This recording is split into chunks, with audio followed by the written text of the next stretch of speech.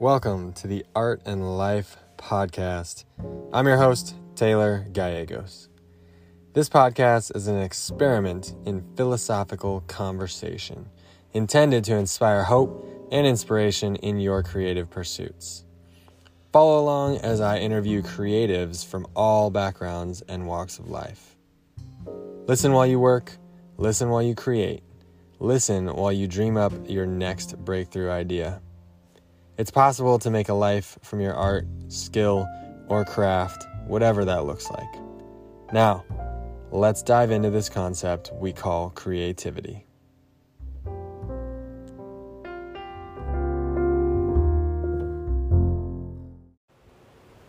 All right, my friends, welcome to the podcast. I'm really excited about this one. I'm on scene, on location, on the north shore of Oahu. I've been surfing waves this whole week with my awesome uncles, Uncle Jim and Uncle Mark.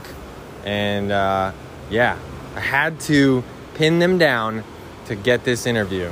Had to make it happen. You know how it is on vacation. One thing leads to another, and before you know it, we're like having dinner, and the night just gets away from you. So it's the last day of my trip, and after breakfast, we sat down and got this interview. It's really fun. These two gentlemen have lived epic lives, doing what they love, following their adventure, their excitement, their bliss, and they've made really awesome lives out of using what's around them, using what they've got, leaning into that adventure. And excited for you to hear this one. So share this around to anybody that you know that likes awesomeness, and be sure to subscribe on whatever podcast platform you're listening on. And I just started a new Facebook group. It's called Art and Life, and that's where I always post these episodes first, and then I put it out to the general public. So if you want to go there and you want to get the newest, latest, and greatest while it's happening, join that group. And we're starting to up a little bit of like philosophical art discussion. I want to hear what you have to say about things. So jump over there. I got one question posted right now. Be a gem and go over there and tell me what your answer is to the question. Thanks. I think that's about it. I don't know if you can hear the waves in the background. I don't know how good the sound quality is going to be, but it is what it is. I'm on the north shore of Oahu, and it's freaking beautiful, and I'm looking at the ocean. And I'm sending you aloha vibes right now. So soak that in wherever you're at, whatever the temperature outside is, and sit back and relax and dive into whatever creative thing you do while you listen to this podcast episode. And with that, Jim Mitchell and Mark Zanetti. Welcome everybody to the podcast. I'm your host, Taylor Gallegos, with a special version coming to you from Oahu, the island of Oahu, where we're at Mark Zanetti's house. So my guests today, I have two guests on, and this is Uncle Mark and Uncle Jim. We got Jim Mitchell and Mark Zanetti in the house. These are relatives of mine who have helped raise me into the person that I am. So, Mark and Jim, thanks for being on the podcast today. Thanks for having me. Thanks. Definitely. All right, so we're going to start with the who you are, where you're from, how you got to where you're at, and what you do. So, Mark, you want to start? Sure. Mark Zanetti was born in Cleveland, Ohio. As well as Jim, our families are from there.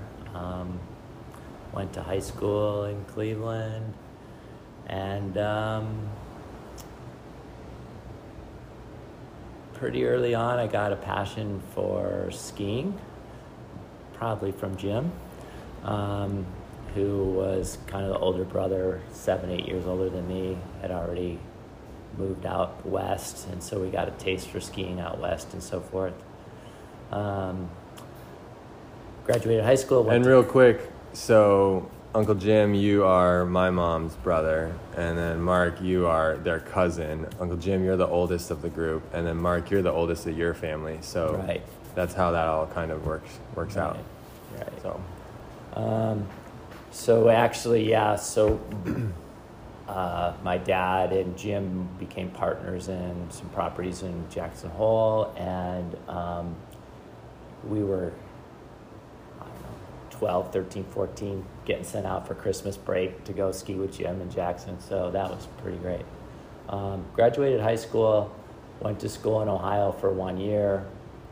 Really couldn't take the flatlands of Ohio, and applied for an exchange program to Montana State because I applied for the best skiing schools I could find and got accepted to Bozeman. It was supposed to be for the winter quarter. Ended up transferring out there and living in Montana for 4 years. Graduated, just skied my brains out basically. Went to business school there. Graduated with a business degree. Went to Europe for the winter, skied around Europe, came back having to find a job or something to do. Totally broke. I went back to my parents' house, worked in Cleveland for a few months to get some traveling money again. And at that time, windsurfing was just starting. And my friend and I ordered windsurfers from Canada that nobody even had them in Ohio. And I saw in Hawaii, these guys were riding their windsurfers in the waves, and I thought, I gotta go check that out. Booked a trip to Hawaii to windsurf, and never went home, never went back. Never had an intention to stay in Hawaii, but just kind of fell in love with the place. And 1 year led to 2 years, led to 30 to 40, whatever, and here I am. When I first moved here, to make money, I worked just odd jobs, construction, whatever. I sold solar for a few years. Figured I'd make my parents happy and try to find a career job. Oh! That's the dryer, right? And so I actually went into I worked for a publishing company for like almost 20 years. That at one point at the end was going to buy the publishing company. Then we were bought out by a large corporation, Gannett, biggest publishes USA Today, and big company. So then I became part of the corporate world. I lasted 3 years with that. I hated my job every day, couldn't take it. And one of my surf buddies had just started a company, and there was three of us two of us were small partners. And basically it was, he was making waterproof cameras, kind of like the Fuji disposable cameras everybody knew, but we made them he was going to China and working with the factories and manufacturing them. And, when I saw what he was doing, I thought it was really cool. And I was like, hey, I could sell those, and so we ended up doing that for about 10 years until the digital revolution came around, and then that kind of ended, but we had a good run with that. And then when that ended, I was looking for something just that would be good for the environment, a career that I could have enthusiasm to sell a good product, but it was also good for the environment, or it was just something that gave back a little bit, and started researching fertilizers and things like that, because as a surfer in the ocean, all the runoff from fertilizers and all the things that were happening, and the non-GMOs and all that stuff, I was looking for alternatives. And got into the science of it a little bit, found a company that manufactured really high-quality fertilizers that are basically absorbed quickly by the plant. There's no waste or runoff. And now that's my business. I sell to the state of Hawaii, and the golf courses are my customers. And it's great because the cameras, I had to travel all over the world, different cities every day, and I was away from home trying to raise a young daughter. It was terrible. Now my customer base is all in Hawaii. It's close to home, and been in a pretty nice place. But where I really was fortunate through this whole process was early on, I started buying real estate, and my first one was a condo, and I basically just put some lipstick on it, painted it, fixed the cabinets, and I sold it for more money than I had made. In 3 months, I sold it for more money than I had made the whole year, and I thought, I'm onto something here. So then I bought another condo, and then I built a house, and then I sold those, and then I built another house, and was able to kind of like flip and parlay to where I am now. And what was good is during that time I was really just building everything paycheck to paycheck, so I never really had a big mortgage or anything. So when I would sell it, I would have a good profit to parlay into the next property. And that's really what got me to a comfortable place more than my career jobs, I would say. Nice. Hell yeah. Jim, you ready? I'm ready. All right. Tell us your life story. Okay, like Mark, I was born in Cleveland. I grew up with the typical Midwest lifestyle, but I spent a lot of time with Mark's dad, who had a farm out in what was the country back then. Now is where all the doctors and lawyers live. I graduated from high school there and went to college at Alfred University in upstate New York. I skied more than I went to class, and once I graduated, that really had more of a decision on what my career was going to be, because I majored in business, and at that point business seemed like shirt and tie kind of stuff. So I ended up moving to Jackson, Wyoming, got a job out there teaching skiing, and after spending a winter there, I realized I really loved the place, so I spent the next summer there. And now, 40 years later, I still have a house there. I did the ski instructor, ski patrol, raft guide, waiter thing for probably 20 years. Till I was about 40, when I finally got tired of that. I ended up opening a restaurant called Shades Cafe that was a coffee, breakfast, lunch place. It was kind of difficult going from going to bed at 3 o'clock to waking up at 4 o'clock, and after 7 years of that, I realized I had to get rid of it, and I also feared Starbucks coming to Jackson. So I was lucky enough to sell it. Through the middle of Shades, I got married and had my first daughter, Jameson, so I realized I had to stay pretty serious with my life. So I also had bought a couple houses and built my own house right about the same time that Mark built his house. And just like Mark, I realized the real estate game was a way to make more money than I was making in the restaurant.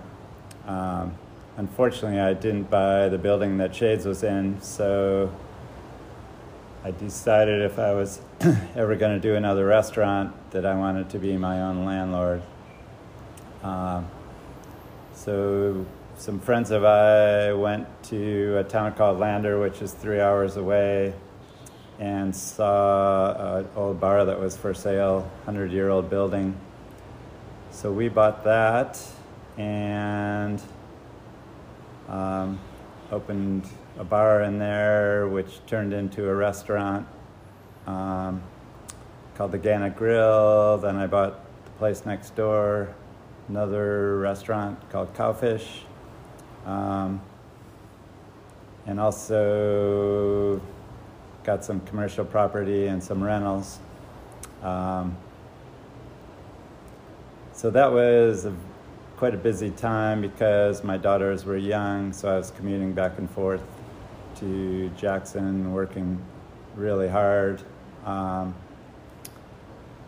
then about 10 years ago, I had sold the Lander Bar, and then I sold half of Cowfish to my partner, and both my daughters went off to college. And finally, the hard work paid off. All of a sudden, I didn't have to work as hard. I didn't have to travel as much. I could sleep at night because I wasn't worried about my daughters. Really? Getting through high school. Oh, okay. Without getting in trouble. And since then, life has been really good. I have been spending my winters in New Zealand, my summers in Jackson, and found a new sport I really love, surfing, which I didn't take up till I was in my mid-50s. And met a woman who also likes to do the same stuff, and we've been having fun. Heck yeah, you have. Yeah. Yeah, it's really cool. I mean, hearing you guys say all this, you know, it brings to mind that, like, I was born in Boulder because Mom went to Jackson and visited you. Like, you Jim, kind of led the whole charge west. And then Mark, that brought you out. Everyone kind of took their little times going out there, and Mom lived in Jackson in a teepee for a little while, and then she went back home and then came back out to Boulder, had me. Like, the whole west thing. Mark lived in Jackson too for a while. Yeah. Yeah, and it's like that, I don't know, it's cool. Like, so many people just stay home and stay in their little area that they're born in, which is awesome, and that's one lifestyle. But then there's another one where you just, like, go off, and I feel you, like, follow your bliss. That's a big thing in the new age circles these days, like, follow your bliss. And you guys have lived that life of just, like, well, what's fun? What do I like to do? You know, like, Mark, you came to Hawaii after windsurfing, and then you haven't left, and you've, like, based your life around that. And we're on a surf trip right now, hanging out, and, like, we've gone surfing twice a day, every day for the last week, and we're just having a blast. But I'd say, like, another thing that stands out about both of your lives and the way that it has worked is it's, like, one step at a time.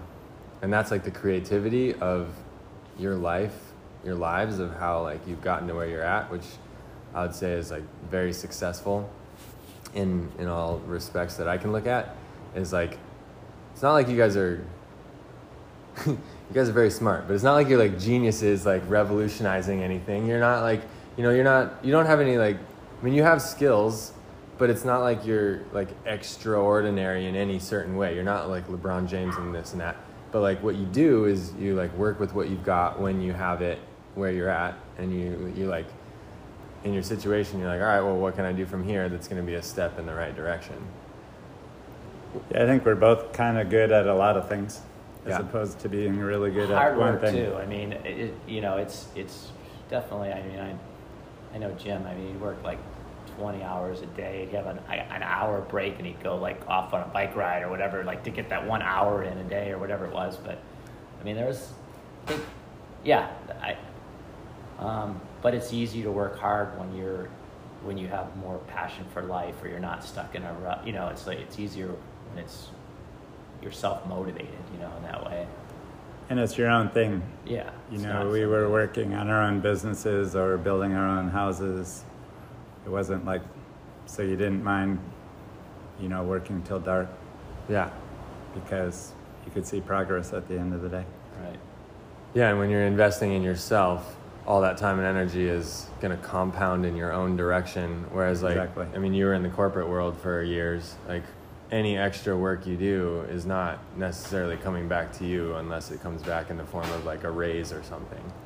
or a bonus? Mark was a salesman though, so it does. Oh yeah, that is directly commission based. Yeah, but then when I got in the corporate world, I was more into management, and that was just more how you fit in than what you accomplish. It's what I felt. Yeah. And that, especially after being in a small company where your work really mattered, like everything mattered when it was a small company. But I just didn't fit into the corporate world. I was just unhappy. That's all. Yeah.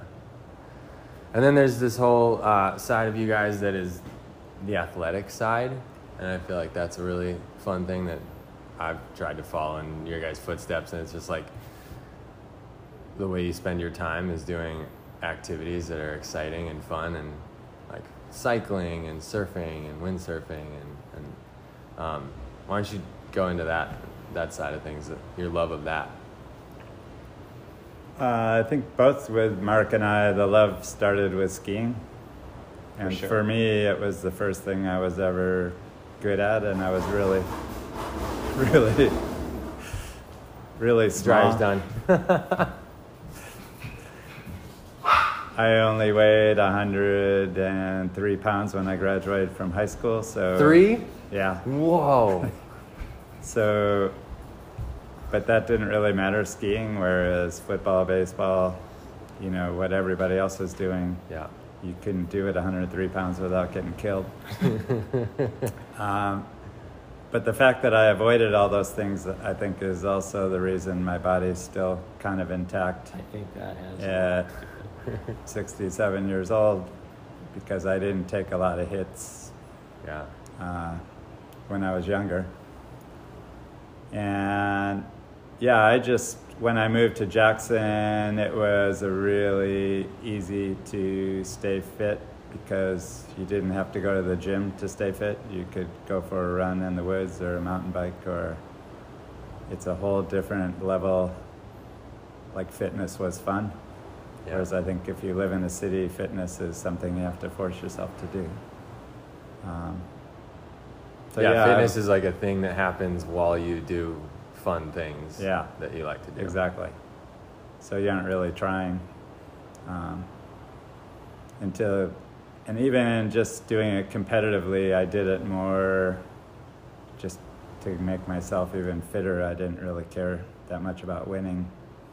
It was more just a goal to do better. I was always racing against myself, not everybody else. Yeah. Which is awesome. I mean, that's like non-attachment to the outcome. Yeah. Which, if you're not attached to like beating somebody, you're just doing it to do the best you can. Like that's like the ideal way to do it. Yeah. And then you push yourself naturally instead of like pushing yourself to like a breakneck point. And that's why I think I still like racing even. It's fun for me because I don't really care. Yeah. Which makes you like untouchable emotionally, which keeps you probably more stable through the race. Yeah. And smarter, thinking clearer. Definitely. What about your love for athletic stuff, Mark? Well, I mean, in high school, I did play football. My dad was a football coach, so I played college, went to college. You guys all football played? Scholarship. I have 3 brothers. We all played football. I mean, it was like, football was like, I don't know. I was never, I think my cousins went to college on football scholarships. I mean, football was pretty big in our family, so, and I loved it. I still have some good high school friends that played football with that I still keep in touch with and stuff like that. But I never, I wasn't, I never went to the gym. I never lifted weights. I couldn't stand any of that stuff. And I always got a hard time from my coaches for never doing any of that stuff. And but I connected more with skiing. It was the weirdest thing. Like the first time I skied, it was just so natural for me. I didn't even have to think about it. I could just ski. I don't know why that is. It just came very easy to me. And really, it's the physical activity, but it's connecting with the outdoors. It's connecting with the mountains. That's my love for surfing too. It's connecting with the ocean. Skiing is connecting with the mountains, and it's it's healing for us. It's like church, you know. It lets me, if I'm frustrated, I get frustrated. Whatever it is, it just I find a balance with athletics and nature that gives me energy. Yeah, totally. Yeah, and it's, I mean, I talk about flow state on this podcast all the time and in terms of art, but then also in flow state, or in athletics, you get in that zone. Like, do you guys, I mean, you know what I'm talking about, getting in the zone when you just, I guess it's like where you stop thinking and you're just being. You're just making decisions, not on like a cognitive level, more on just like, you know what to do. Like we've been surfing all week, and the decision whether or not to go on a wave, you know, you're paddling for the wave, and then you have a split second to decide like yes or no. And like, is it your brain making that decision, or is it more of like... Well, with skiing with me, I mean, I had skied so much that it became, I was more comfortable on my skis than walking. I mean, I felt like it was the point where I don't think it was just a reflex or just a total flow. I don't think it was any like, think to put weight on this ski, turn right. I don't think I ever think of any of that for a while. But what was fun with surfing, and I think this is what's so fun for Jim too, is when you get back in the learning curve of a sport and you're progressing every day, and it's rewarding because you feel the progress, or you feel like, you know, the improvement. Whereas when you've been doing something for a really long time, not that it gets stale, and I have a house in Utah and I still miss the mountains. I go to the mountains a lot. But for me, it's just a really relaxing experience now because I have that background of skiing and I don't have to think about it. I can just go do it. It's like riding a bike. Yeah. And so now I can get back in the mountains and enjoy the mountains and the experience without really having to worry about, is it a black diamond or is it a blue diamond, whatever. I can go down and not have to think about it. I think what Mark says too, as you get older, like I realize that most of the sports that I do, like every day I do it, I get worse. Right. Because you're aging. Yeah. So every day I ski, I'm worse than I used to be. Every day I mountain bike, I'm worse. Every day I run, I'm slower. Right. But with surfing, I actually can get better because I'm just learning. Right. And I think that's why I like it more than I like anything else. But also, when you were talking about flow, it made me think about mountain biking, because it's one of those sports that if you aren't 100% in the flow, you're gonna crash. Yeah. And you know, when you're going downhill on a mountain bike, like you are not thinking about what you're gonna have for dinner or a problem at work or anything else. Like you're 100% thinking about what you're doing. And I think it's like that in any sport, but some more than other. You know, if you're a downhill racer, like when you go out of that starting gate, if you aren't in the flow, you're toast. Yeah. Yeah, it's like all sports have those moments where like your concentration, your consciousness gets like sharpened into that knife edge of presence. And yeah, mountain biking is one where it's like that moment is extended through most of the time that you're doing it.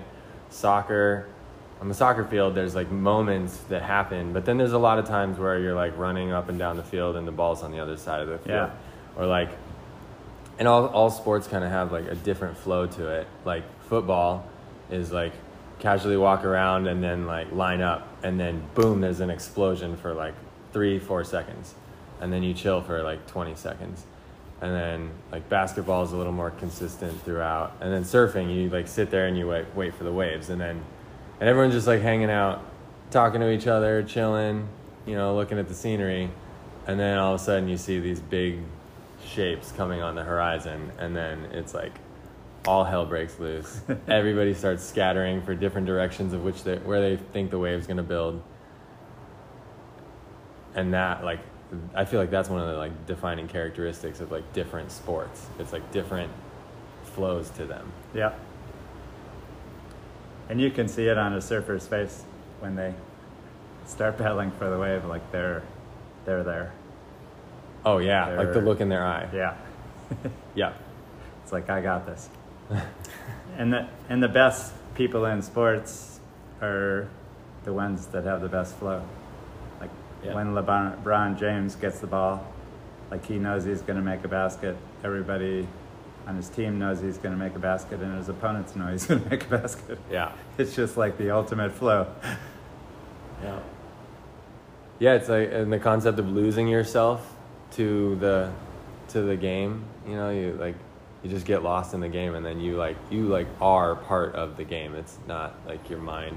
Like our minds can get in the way. And when I was younger playing soccer, I feel like I was just so in my head all the time and just thinking about like possible outcomes, like, oh, I might get the ball, or that it might go over here.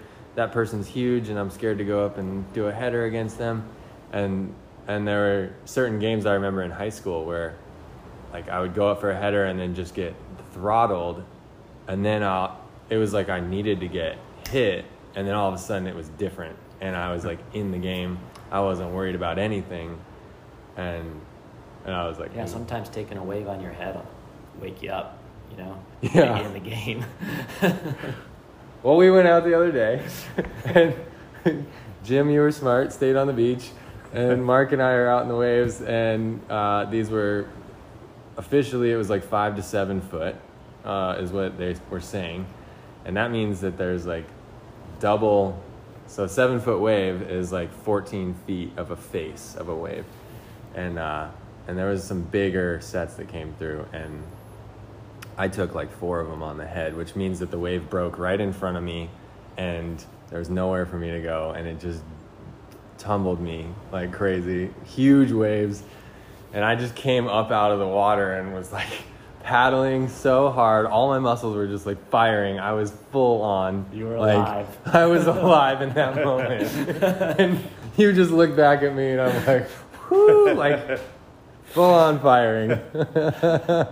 I get out there and you're like, this is not relaxing. Like, I agree. Yeah. Another fun thing that I would say is something I want to point out is that both of you guys live and have chosen to live at these places that are like the apex of your sport. So like Jackson Hole, in the whole like last 40 years you've lived there, Jim, is like, Yeah. it's the best of the best. Like you go to that ski area and the average ski IQ of all the skiers is so much higher than like anywhere else, like most other ski areas in the world.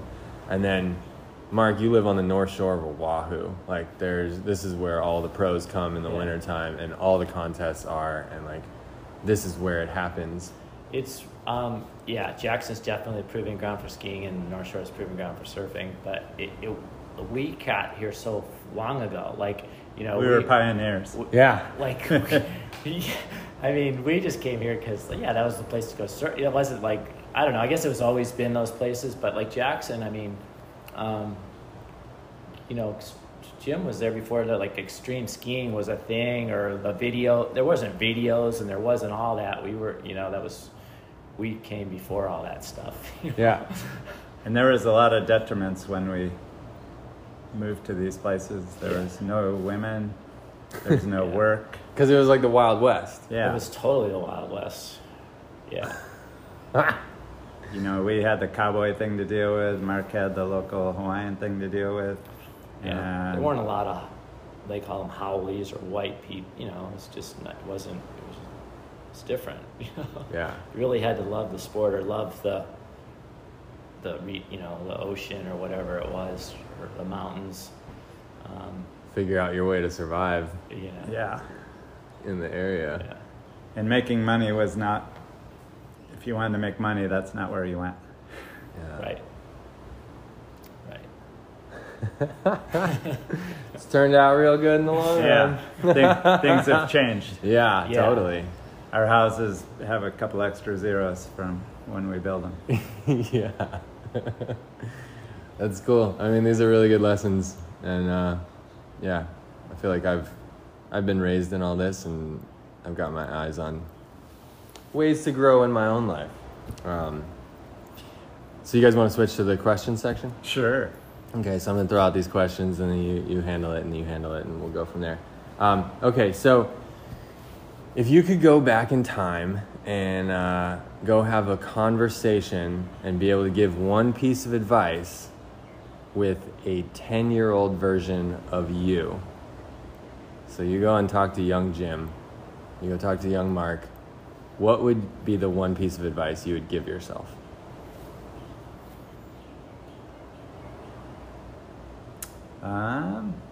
If you have the answer, Mark, go ahead. I'm still thinking.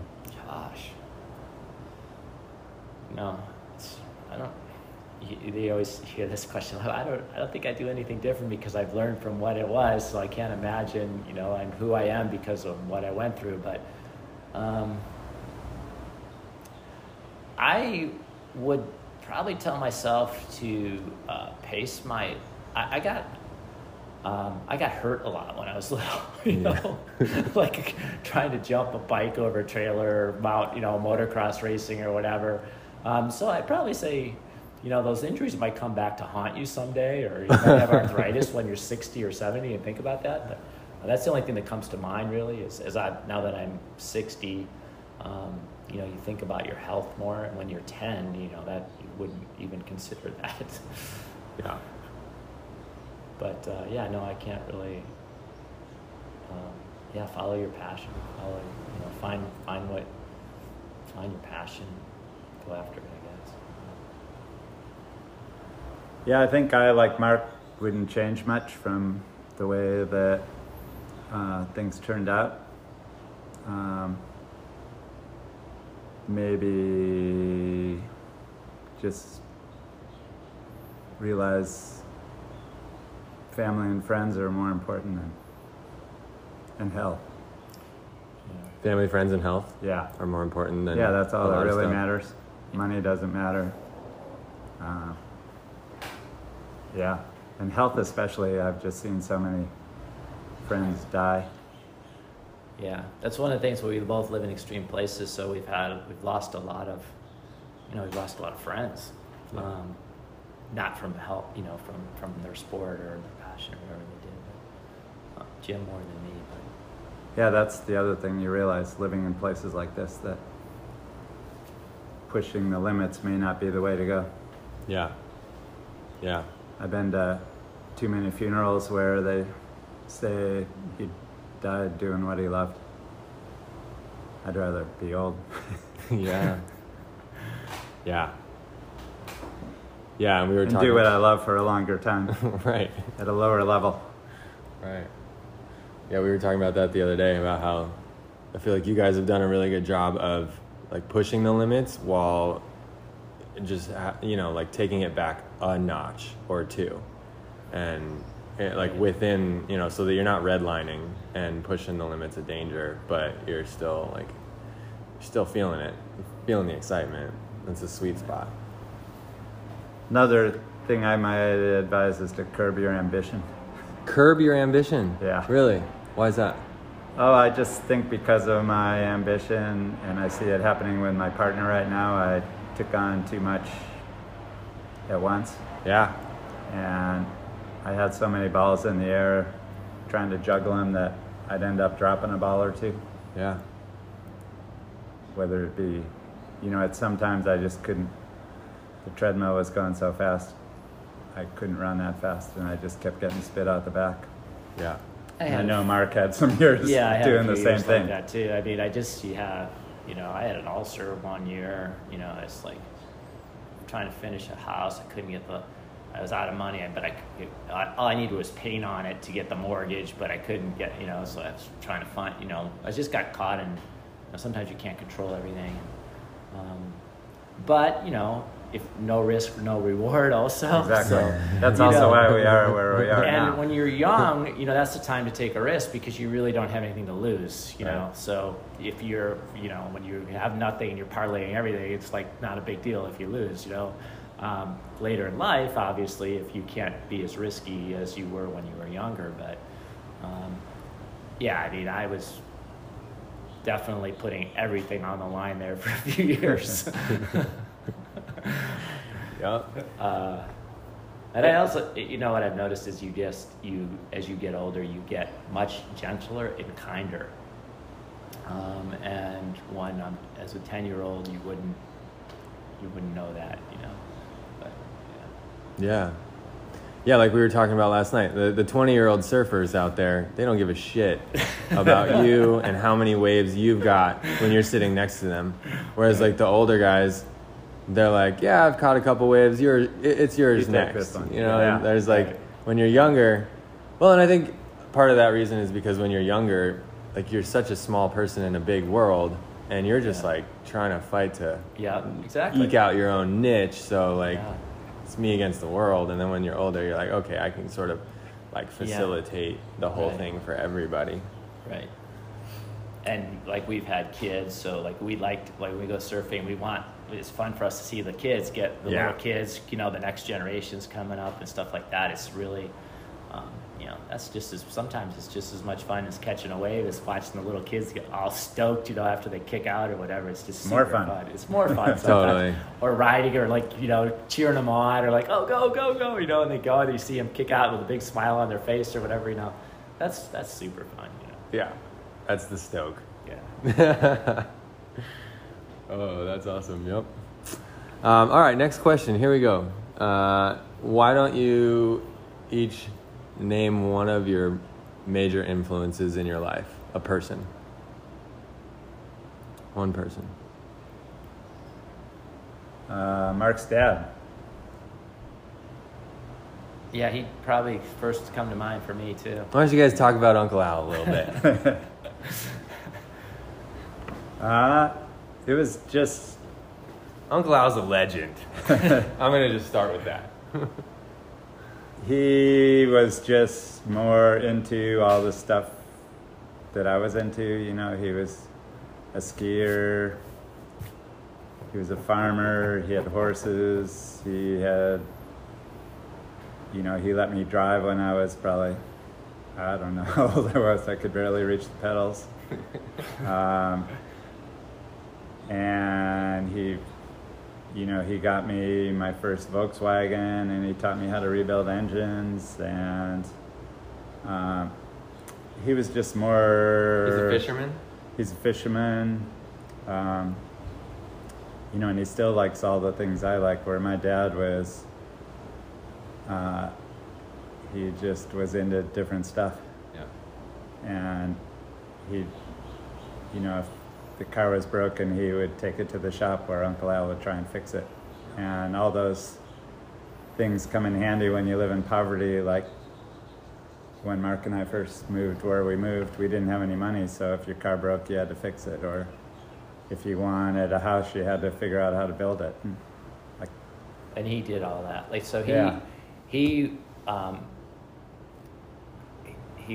grew up in Cleveland, but his aunts and uncles had a huge farm in Connecticut. So when he was a kid, they would put like a ticket on and put him on the train and send him to Connecticut. And, you know, as a little kid, he would just sit and drive the tractor for all day long or whatever. So he grew up on the farm. And in the real rural areas, if something breaks down, you can't just go to the local place to get it. You have to fix it on the farm in the rural. So he kind of learned how to do everything. And then he was a school teacher. And that's part of, I think, why he just loves kids and liked a lot of people. But we also never had any money, so if the car broke down or whatever, he had to fix the car, or he had to fix the tractor. He couldn't take it to the local dealer or whatever. But also, our house, our farm is where like all the neighborhood kids always hung out at our place, because it was, you know, and I think that was just kind of an atmosphere that he created or whatever, you know. I never thought about it, but I think the fact that he was a teacher, it has a lot to do with it. He knew how to educate, so when I'd come over, he'd go, okay, Jim, today we're going to learn how to adjust the valves on a Volkswagen. He'd show me, it's like, today we're going to make wine, you know? Yeah. He was always doing that kind of stuff. He always had projects going on. Oh, a million. Yeah. Yeah. And he was doing the same thing that Mark and I ended up doing. Like, he was rebuilding this farmhouse. He was working at a racetrack in the evening. Yeah, he was worked so teaching all hard. day. Oh my gosh. He had like the work ethic going on. Yeah. Yeah. And it also paid off for him. Exactly. Yeah. So the old farmhouse that he bought was out in the country, and like Jim said, then it became the real, all the doctors and lawyers moved out there and built their houses, and it became, then quite an affluent neighborhood by the time he sold his house. Oh yeah. I'll bet that piece of property was worth something by the time it sold. Yeah, that was his retirement pretty much, I think. Yeah. Along with his teacher's retirement and everything else. But they never, one of the things I kind of learned from my parents and maybe from Jim's, was they never lived beyond their means. So they were always planning for the future. My mom and dad were really good about that. And they're very, they're very comfortable, but they still, They're thrifty. they're very thrifty. They don't, they live well within their means. Yeah. I think they're just not comfortable spending money or whatever. I don't know. They're not really, I think because they work so hard for it, Yeah. that they just, they give it away to their kids, and they like to, be generous with it. But, they don't need it for themselves. Right. Doesn't give them happiness. That's not, but And I think that's a good lesson. Yeah. That's been passed down. yeah. Like now that I have money, I have no desire for all the stuff that most people want. Yeah. I want a smaller house. I want We're not a both bigger trying to house. downsize, just Yeah. give us more freedom and independence. Yeah. And not have the big trophy house or whatever. It's like, it's funny. I've always drove crappy cars, Yeah. but I don't need a bigger TV. I don't need a bigger house. I Right. don't need a fancier car. I'd rather spend it on experiences. Yeah, and I would plane tickets. Yeah, and I would say that that's a family value that I have observed in our family is like the material stuff is not important, especially not for the sake of the material thing itself. Like what's most important is experiences and travel and enjoying life.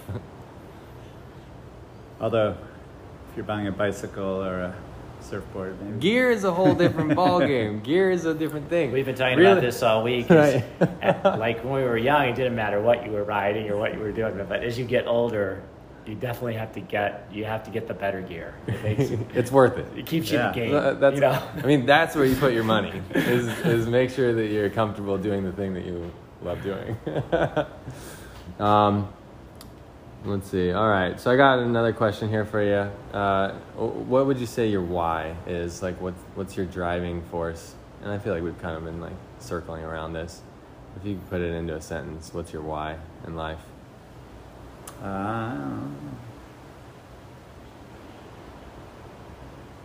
Be a better human. Why? Because I think it makes it all worthwhile.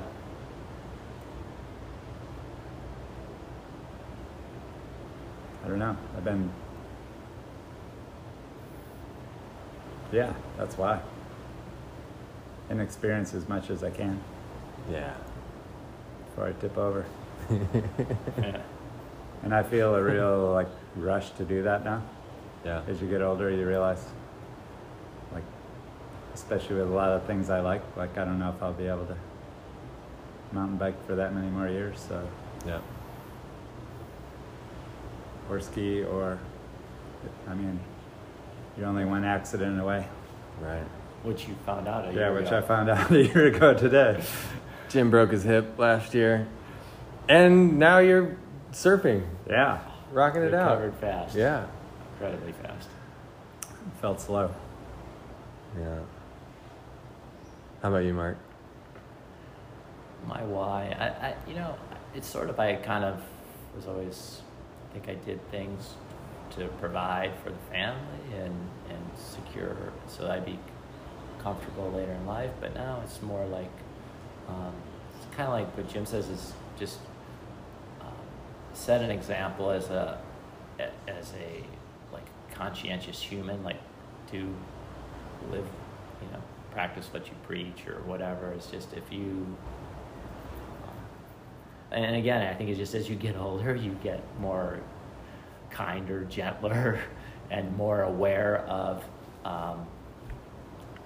how it doesn't make a difference, if I don't recycle that can or whatever, it's not going to make a difference or whatever. But if everybody makes a little step, and you live by example, whatever it is that you're doing, I think it does make a difference. Yeah. Kind of like more selfless as you go along and see like your connection with the greater whole more. Yeah. I don't know my why. What my why is. Still finding it out. Yeah. Nice. Still discovering it. I'd say it's like kind of like a meandering why. You probably like it's just like, what do I want to do today? That's awesome. Like that sort of seems like it's been the MO for both of you. Like, yeah, what brings me excitement? I'm gonna go after that and lean into it. And like, oh, that's fun. Let's add this in the mix. And I'm just getting, I've been locked down into, so like Jim, his daughters now have graduated. My daughters, I have 4 more years left of college, and then I get a little more independent. So I'm still kind of locked into work and providing and things like that. But it's winding down, and I can see as I make that transition, my why is going to change because it's going to be different. And it changes dramatically because your why when you're a parent is, you need everything you do is pretty much to provide and guide your kids. And you're just worried about them all the time or whatever. It's like totally. And then you reach your point where you go like, okay, I did my job. Yeah. They're on their own now. And then you can start worrying about yourself. Yeah. Right. Yeah. Not worrying, but taking care of yourself. You're not taking care of others so much. Got a little breathing. And then I guess it goes full cycle when you're at the very end and they take care of you. Yeah. Yeah. If you're lucky. Yeah. All right. Last question. What is your definition of art? I feel there's all kinds of art. And I like it all. From architecture to sculpture to music to dance. I don't know if you can define it.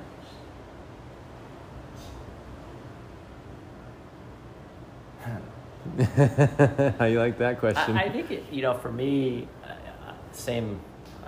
But I think it's when I find art that I connect with, it's an emotional thing too. Like when it really, it makes me pause for a second to appreciate it. Like when I find an art or a song, whether it's a song or a painting, or we were looking at those murals last night, like the street art, and when you're walking on the street and you see something, you're like, you have to pause for a minute to take it in. That's really good art to me. That's good stuff. When it gives me like I go, whoa, check that out. Yeah. Yeah. Yeah, the good stuff. There's levels of art. Yeah. And I think that I've talked about this question with so many people, and you hear different perspectives on it. But there's levels. There's a spectrum from chairs being made in a factory. Yeah, there is some art there, but it's sort of like it's a lower intensity, and then you get into like handmade chairs, and then you get into like the ones that are like sculpted, like someone who's been making chairs for their entire life who puts it all into this like one final piece that's like like the intensity, the pureness, the frequency of it gets like so high and like sharp, and then the experience of that art when it's like really good is like that breathtaking thing, like that's when it's like like seeing. But I think that's different for different people too. Like the viewer, appreciation of it. Yeah. I mean, the really good stuff probably everybody likes. The really, really, really good stuff. Yeah.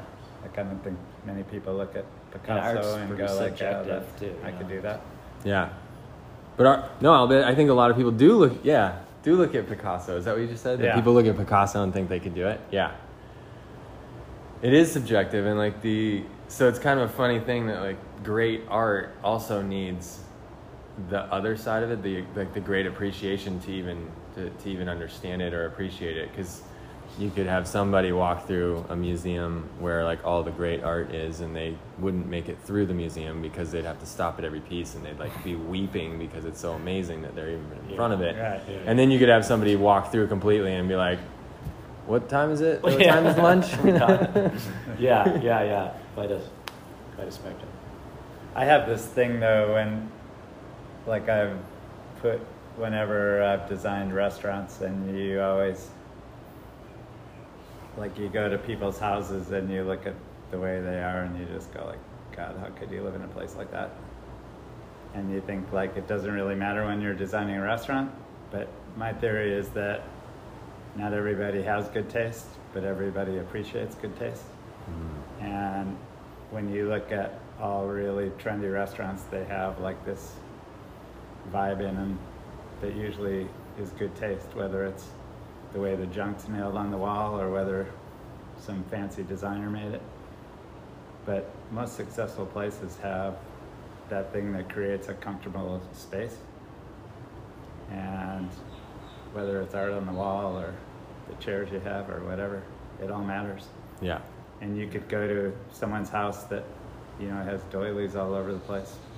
But I think when they still go into a clean contemporary space, they go like, wow, this is pretty nice. Yeah.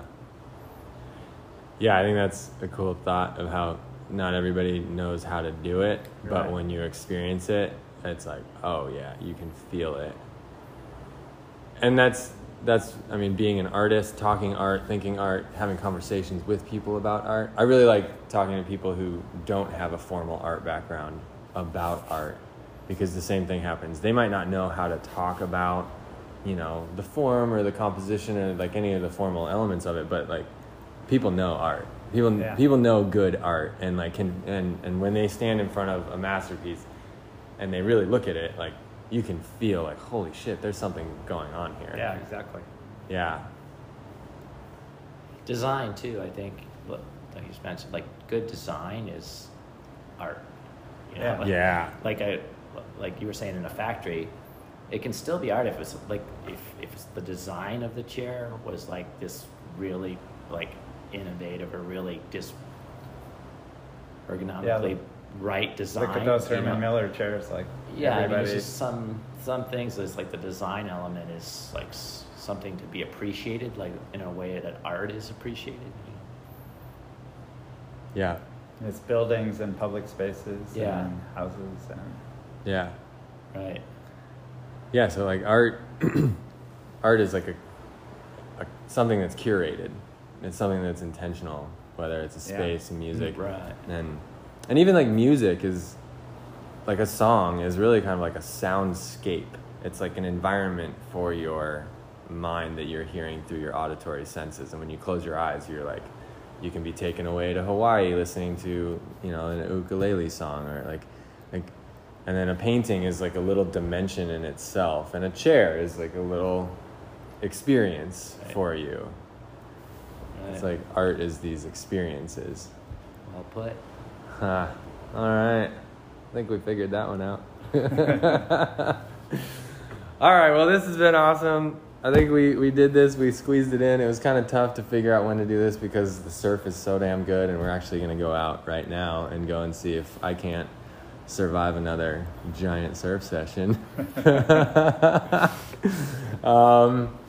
This is the part of the interview where I acknowledge my guests for sitting with me and being on the show.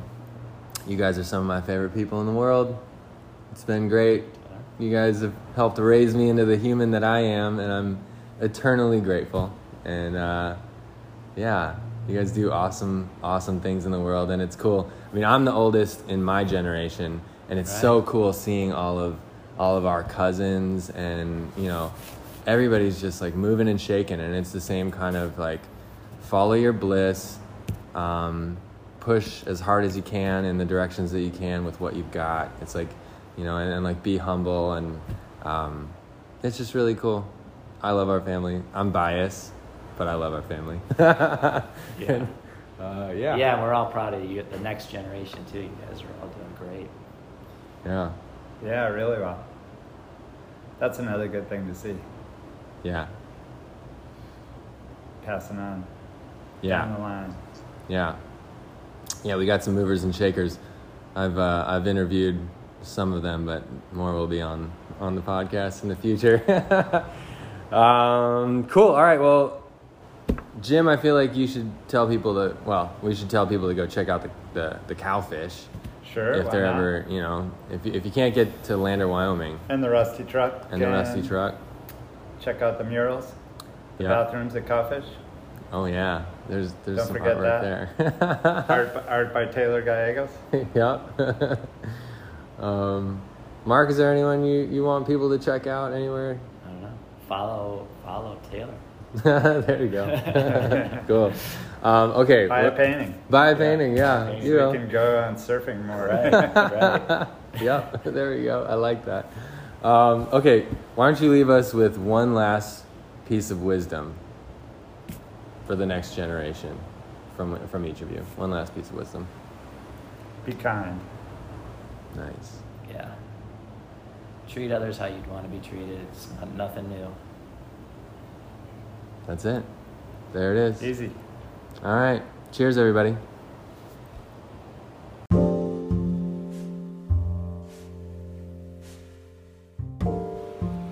So that, my friends, was my interview with my friggin' awesome uncles, Uncle Jim, Uncle Mark. That was a blast. This whole week has been really amazing. This summer I did some mural work for Uncle Jim at the Cowfish. So when you go there, walk down that main hallway and check out the logo designs that are all over, and you'll see what I did to earn this trip. Jim was like, why don't I pay you a little bit of money and pay you a little bit in a trip sometime somewhere? I was like, great. And then the idea to come to Hawaii came up. And we went and got some COVID tests, made sure we were good, got on airplanes, and here we've been on the North Shore of Oahu for the last week. Just having a blast. It's freaking gorgeous here. It really is paradise on Hawaii. All the different islands have different flavors. The North Shore of Oahu's got its own special brand, and it's just really fun and magical. So we've been hanging out, we've been talking story all week, talking philosophy, life, having a good time. The surf has been getting bigger as the week went on, and I almost got eaten by the ocean a couple times. If you're a surfer or you've been into the ocean and you've seen waves, these ones are like nothing. I mean, unless you're here and you've seen some really huge surf, it's like nothing you've ever seen before. And it's really exciting. And it's a cool flow of life here because you wake up, you eat breakfast, you go out and you surf for a couple hours, and then you come back and have lunch and chill out for the afternoon. I was taking naps in the hammock over here, hanging on some palm trees right next to the ocean. And then you go out for an afternoon evening session and watch the sunset from the water, and it's magical. So I feel unbelievably grateful that this whole situation came together and that I've gotten to enjoy this. I know the world is going crazy right now with COVID and all sorts of other stuff going on. I'll be getting back to all that fun here soon. But this has been a little dive away from that.